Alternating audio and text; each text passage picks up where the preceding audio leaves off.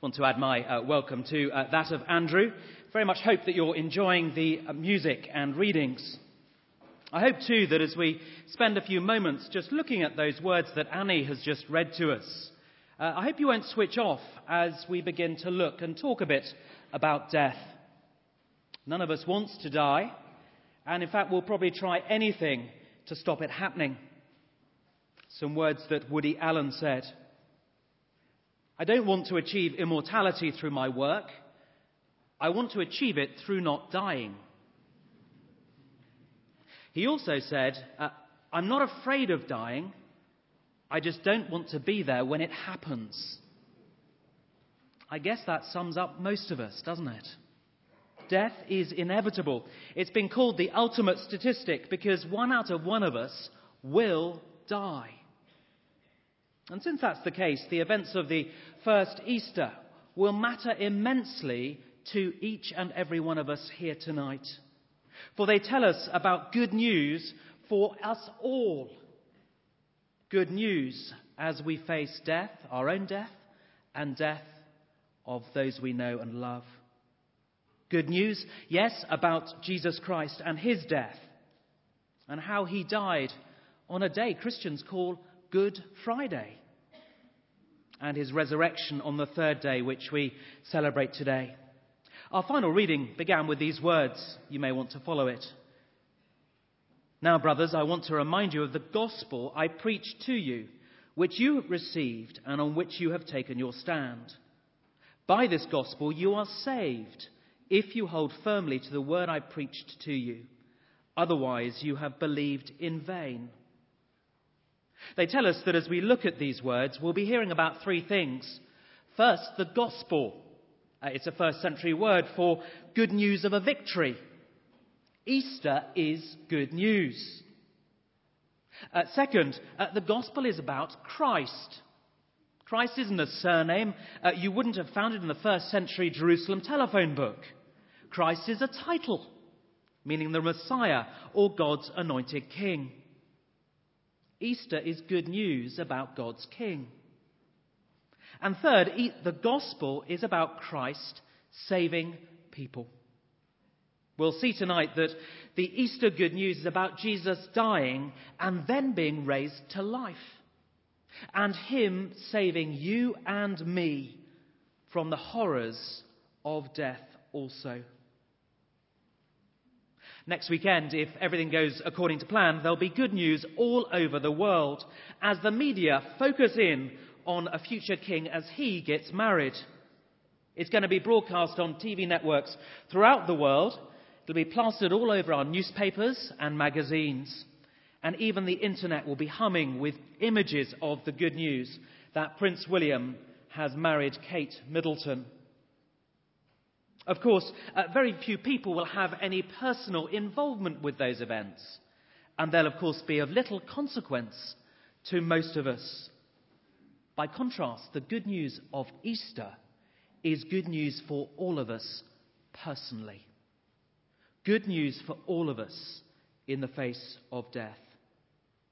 Just want to give you 3 reasons tonight why this really is good news for you and for me, and good news to take seriously, for it is life-changing good news. First, it's the good news of the Christ of history. Don't think any of us will be in Westminster Abbey next Friday to see and hear the marriage ceremony, but there'll be hundreds of guests as well as the media, and they'll be able to tell us what has happened. They'll be able to show us the details. And of course, their account will be the means by which future generations, those not born today, those too young to remember, can be certain of what happened, of that great event, about what is history and what is just mere rumour. Tonight we've heard of eyewitness accounts of the first Easter from Matthew and John and Luke. Luke wasn't there, but he has checked his account with eyewitnesses. He says that right at the beginning of his gospel. In John's account of Jesus' crucifixion, we learn of all sorts of people who saw what was going on. And not only saw what was going on, but played their part in it. People could have asked Pilate, the Roman governor, who'd handed Jesus over to be crucified. You could have asked the Jewish religious authorities, the people who had complained about the plaque on Jesus' cross. You could have asked the Jewish people who passed by. You could have asked the soldiers who crucified Jesus, who gambled over his clothes, who pierced him with that spear. You could have asked the family and followers of Jesus, his mother's sister, the two Marys, and others like John who wrote this gospel. John said this, you may remember it towards the end of his reading. The man who saw it has given testimony, and his testimony is true. He knows that he tells the truth, and he testifies so that you, that is you and I, may believe. All these people saw Jesus die. They could verify the facts. Jesus is the Christ of history. He really did die. Read on and you'll see the same Jesus is then buried. Pilate releases his body. Joseph of Arimathea buries Jesus in his tomb. And his followers and his family see where Jesus is buried. And then there are guards who are placed on the entrance to the tomb just to check that he stays dead. They all know. They are all witnesses. People everywhere knew that Jesus had died and was buried. And then came the miracle that many witnessed also. The first day of the week, the two Marys went to the tomb. They found the tomb open. They found soldiers in shock. They found an empty tomb. They found angels who told them the truth, that Jesus had risen. And Luke tells us how Jesus later came and met the disciples. At first they thought he was a ghost, and he says, well, you think I'm a ghost? And so he got them to touch him. He even ate food before them. But that was no isolated event. There were others that saw Jesus alive. 500 disciples in one go. Mass hallucination doesn't happen like that. Paul himself met Jesus on the road to Damascus. And he says to anyone who doubts, he says, look, check it out. He says towards the end of this reading, he says, look, actually, verse 6, he says, he appeared to more than 500 of the brothers at the same time, most of whom are still living, i.e., go and check it out with them if you don't believe. There were witnesses. Jesus died, was buried, and rose again.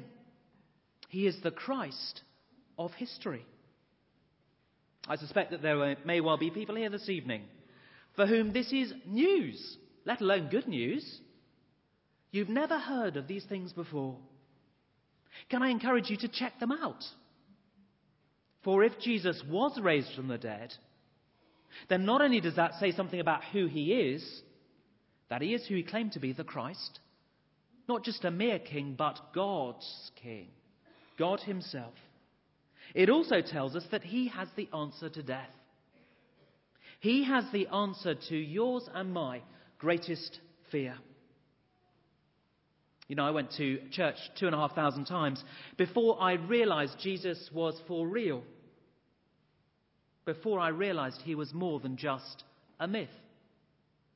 Please don't you make the same mistake. Check out these testimonies that you too may believe the good news of history. That good news is, secondly, good news of the Christ of the Scriptures. Jesus coming into the world didn't just happen by accident. God didn't just sort of think, oh, I'll just send Jesus into the world. It just seems the right time. Christ's coming was predicted long before he came. At Christmas, we hear the accounts written hundreds of years before Jesus was born of where he was going to be born and how and to what family. It was the same with his death, his burial, and his resurrection. You've heard tonight several writers recording the events of Jesus' crucifixion. It all happened in accordance with the Scriptures to fulfill what had been promised hundreds of years before. And you know, the Scriptures not only said what would happen, but why. They gave us the reason in minute detail. You may remember from our penultimate reading in Luke's account of what happened after Jesus had risen. Jesus said these words. He said, "This is what I told you while I was still with you. Everything must be fulfilled that is written about me in the law of Moses, the prophets, and the Psalms." That to you and me is the whole of the Old Testament. And that news is that the Christ will suffer and rise from the dead on the third day. It's all in the script. It's all there. The Old Testament tells us that Christ would die and how he would die. Matthew, Luke, and John all say it again, time and again, that the crucifixion and what happened as Jesus was nailed to that cross was to fulfill Scripture. Some of the things that were fulfilling Scripture were the things that Jesus did. But other things also fulfilled Scripture. Things that Jesus had no control over at all. The nailing of his hands and feet to a cross. The gambling over his clothes. His thirst and somebody running with that stick and a sponge. And the piercing of Jesus' side instead of the breaking of his legs. And the reason why? Well, it was so clearly explained in our first reading from Isaiah. Isaiah said this 600 years before Jesus was crucified. He said, "He was pierced for our transgressions. He was crushed for our iniquities. The punishment that brought us peace with God, was laid upon him. And by his wounds, by his death, we are healed." That, you see, is why when Jesus met his disciples, he said, "Peace be with you." Peace had been achieved. Peace was promised, and there it was. But why do we need healing or saving? Isaiah tells us that also. He says it's because, like naughty sheep, we've all gone astray. Each of us has turned to his own way. We are all, in the Bible's word, sinners. All of us, from time to time, ignore God and run our lives our way. It's tempting sometimes to think that it's just the drug dealers or the murderers or the fraudsters who are the sinners. But the truth is, we all are. None of us loves God with all our heart, all our mind, all our strength, and all our soul. None of us loves our neighbours as ourselves. And the problem is that God will call us to account for our sin. And he does that when we die. That is why death is so awful. That is why we need to fear death. But you see, the Scriptures tell us that hundreds of years before Jesus came, that he, the Christ, was God's rescue plan. God graciously promised and then carried out a staggering plan of rescue. He sent his Son from heaven into the world. He lived among us, but he did not live like us. He never rebelled against God his Father. And yet he went to the cross, just as we've been singing, innocent of any crime. He died according to the Scriptures. He endured God's wrath upon the cross. So we need not. He endured hell. So you and I need not go there. That is the amazing truth, the good news at the heart of Easter, of the Christ of Scripture, his death for our life. The one who's been wrong comes into the world and pays the penalty. That is an amazing gift, isn't it? We don't deserve it. So that when we face him as our judge, he need not give us the guilty verdict, but instead say, actually, the price has been paid. The sentence we deserve is sentenced to hell. But in and through Christ, having Christ as our Saviour and Rescuer, we receive heaven instead. The resurrection too was predicted in the Scriptures. Jesus was raised And that was the proof that God had accepted his death in our place. All of us have exams from time to time. I normally look up there to see the students, but there are a number of people who are well over student age up in the balcony tonight. But students, just as pupils at school, and adults too in their professional lives, from time to time we have to take exams. And we go into the exam room and we work away, we do our best, and then we have to wait for the results. And only when we get to results day do we know that we have made the grade or not. If we passed, there is great celebration. Well, the first Easter day was results day for Jesus. The fact that Jesus was raised proved he was the Christ, proved he had satisfied God's wrath. That when he died on the cross, he had indeed paid the price for sin. If he had not, he could not have been raised. So Jesus is the Christ of the Scriptures. He came to die. He was raised in accordance with the Scriptures. It's all in the script. It's all in the script. And you've got it in your hands if you've got a Bible open in front of you. His death for our life. Well, finally, good news of the Christ of personal experience. That all happened a long time ago. But let me just read to you the opening verses of that final reading and the final one again. Now, brothers, I want to remind you of the gospel I preached to you, which you received and on which you have taken your stand. By this gospel you are saved, if you hold firmly to the word I preached to you. Otherwise, you have believed in vain. And he goes on to talk about others who have preached the same message. And finally, verse 11, whether then it was I or they, this is what we preach, and this is what we believed. The same message, not changed, not a different message from one person as from another. The same message. And these verses also tell us that the events of that first Easter are not just some abstract truth we can take or leave as we feel like it tonight. They have utmost importance to each of us. They are good news of God's victory for you and for me. They need a response. They need to be acted on. Those first Christians, we were told, heard the good news when it was preached, and they responded by receiving it, accepting it, and believing it, and then holding on to it. They held on to its truth and reality. But more than that, they came face to face with the living Lord Jesus. A relationship of reality, personal experience.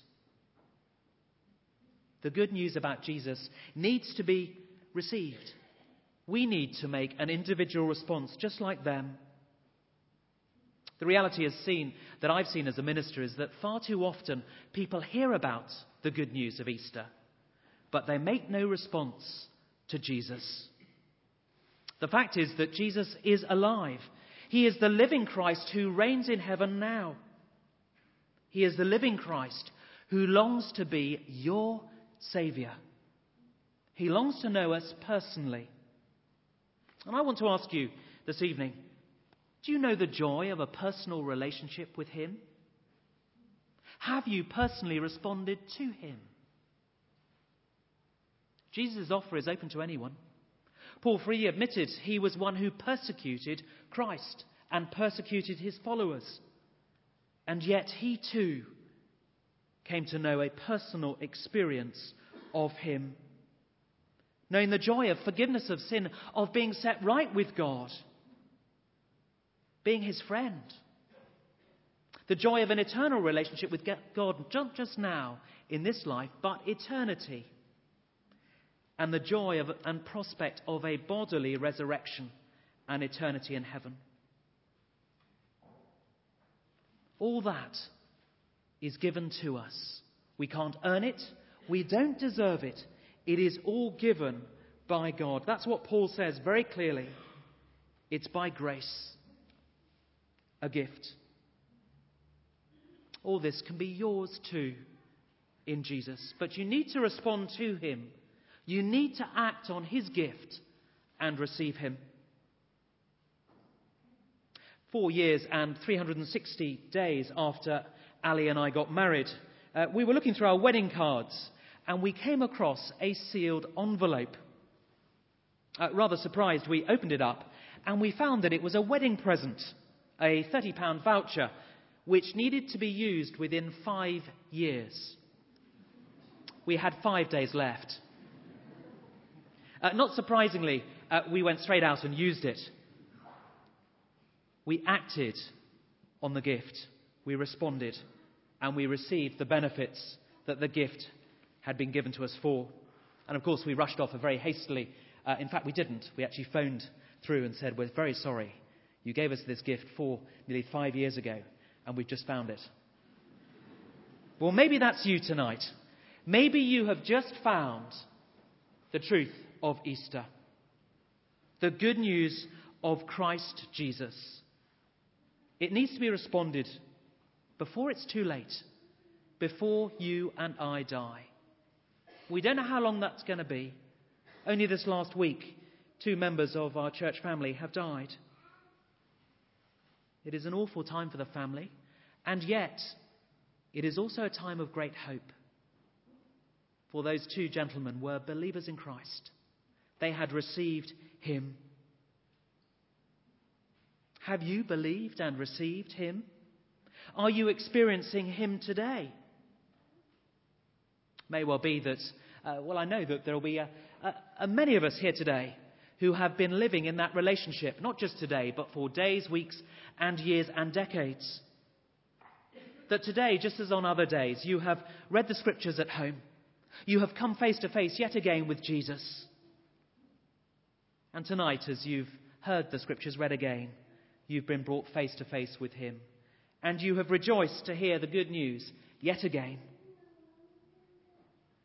To those of us who are already enjoying that personal relationship, can I say, hold on. Stand firm. Otherwise, you have believed in vain. Keep on going through to the end. There'll be others of us here today who, you've begun to see the Christ of history, the Christ of the Scriptures, but you've never, until tonight, understood that you need to make that personal response. Or you've never made that personal response. Easter 2011 would be a great day to do it, wouldn't it? To receive Christ as your Saviour. To begin to experience him personally as he longs for you to do so. So that when you meet him as judge, you'll meet him as your Saviour.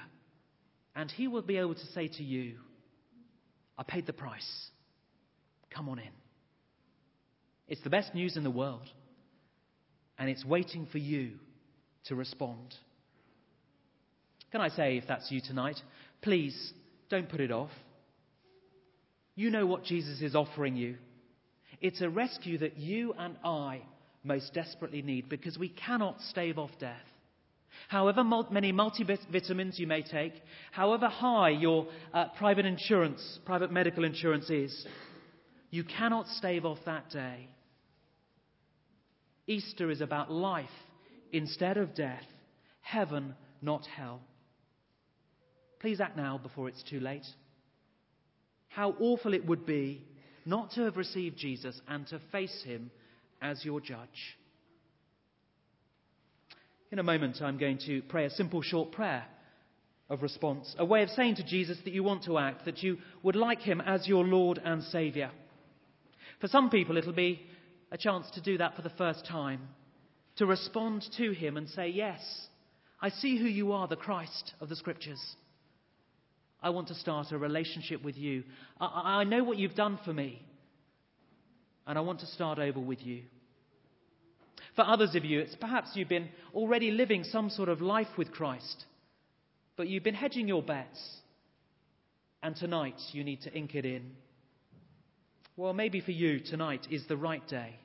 Indeed, it is the right day to do just that. And then for others of us who have been already walking with Christ for many years, you may just want to pray this prayer in your heart, to say, I'm holding on to you, Jesus. I'm keeping going. Let me just read the prayer to you so that you know in advance what I'm going to pray. And then in a moment I'll pray it a second time slowly so that you can echo it in your own heart. This is how it'll go. Jesus, I recognize that you are God's Son and God's King. I know that I haven't lived with you as my King. I know that I don't deserve a place in your eternal kingdom. Thank you for dying on the cross to take the punishment I deserve. Thank you for rising again to give me new life. Please forgive me and give me a fresh start with God. From now on, please help me to live in your world with you as my ruler. Amen. Well, let's just take a moment of quiet, shall we? Consider whether we're going to pray that prayer for the first time or by way of recommitment.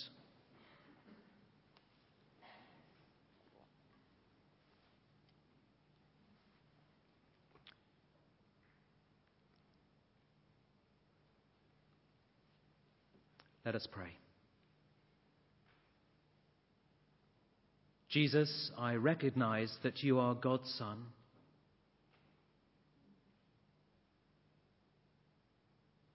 And you are also God's King. I know that I haven't lived with you as my King.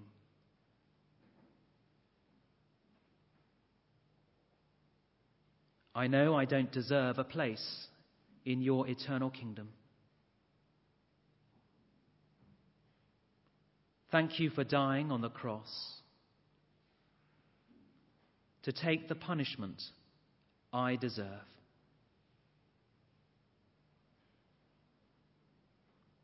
Thank you for rising again to give me new life.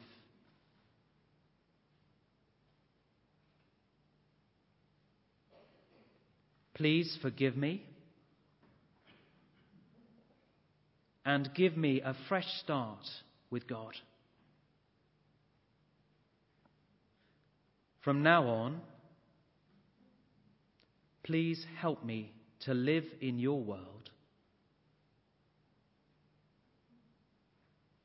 with you as my ruler. Amen. Well, if you prayed that prayer tonight for the first time, or perhaps you inked in your commitment to Christ, today's a great day. Easter Day is the greatest day of your life. It is the beginning of an eternal relationship with Christ. You remember that song we sang just now, which sounded a bit like a rock concert. I hope you noticed, those of you that are perhaps guests here, how young and old were joining in that. Because it is a happy day. And we are never the same. We are changed forever when we start out with Christ. Please do come and see me on the door. I'd love to give you one of these booklets. It's called The Real Easter. And if you happen to go out that door, then do see Andrew and ask him for one of these. We'd love to talk to you and help you to know how to start a relationship with Christ.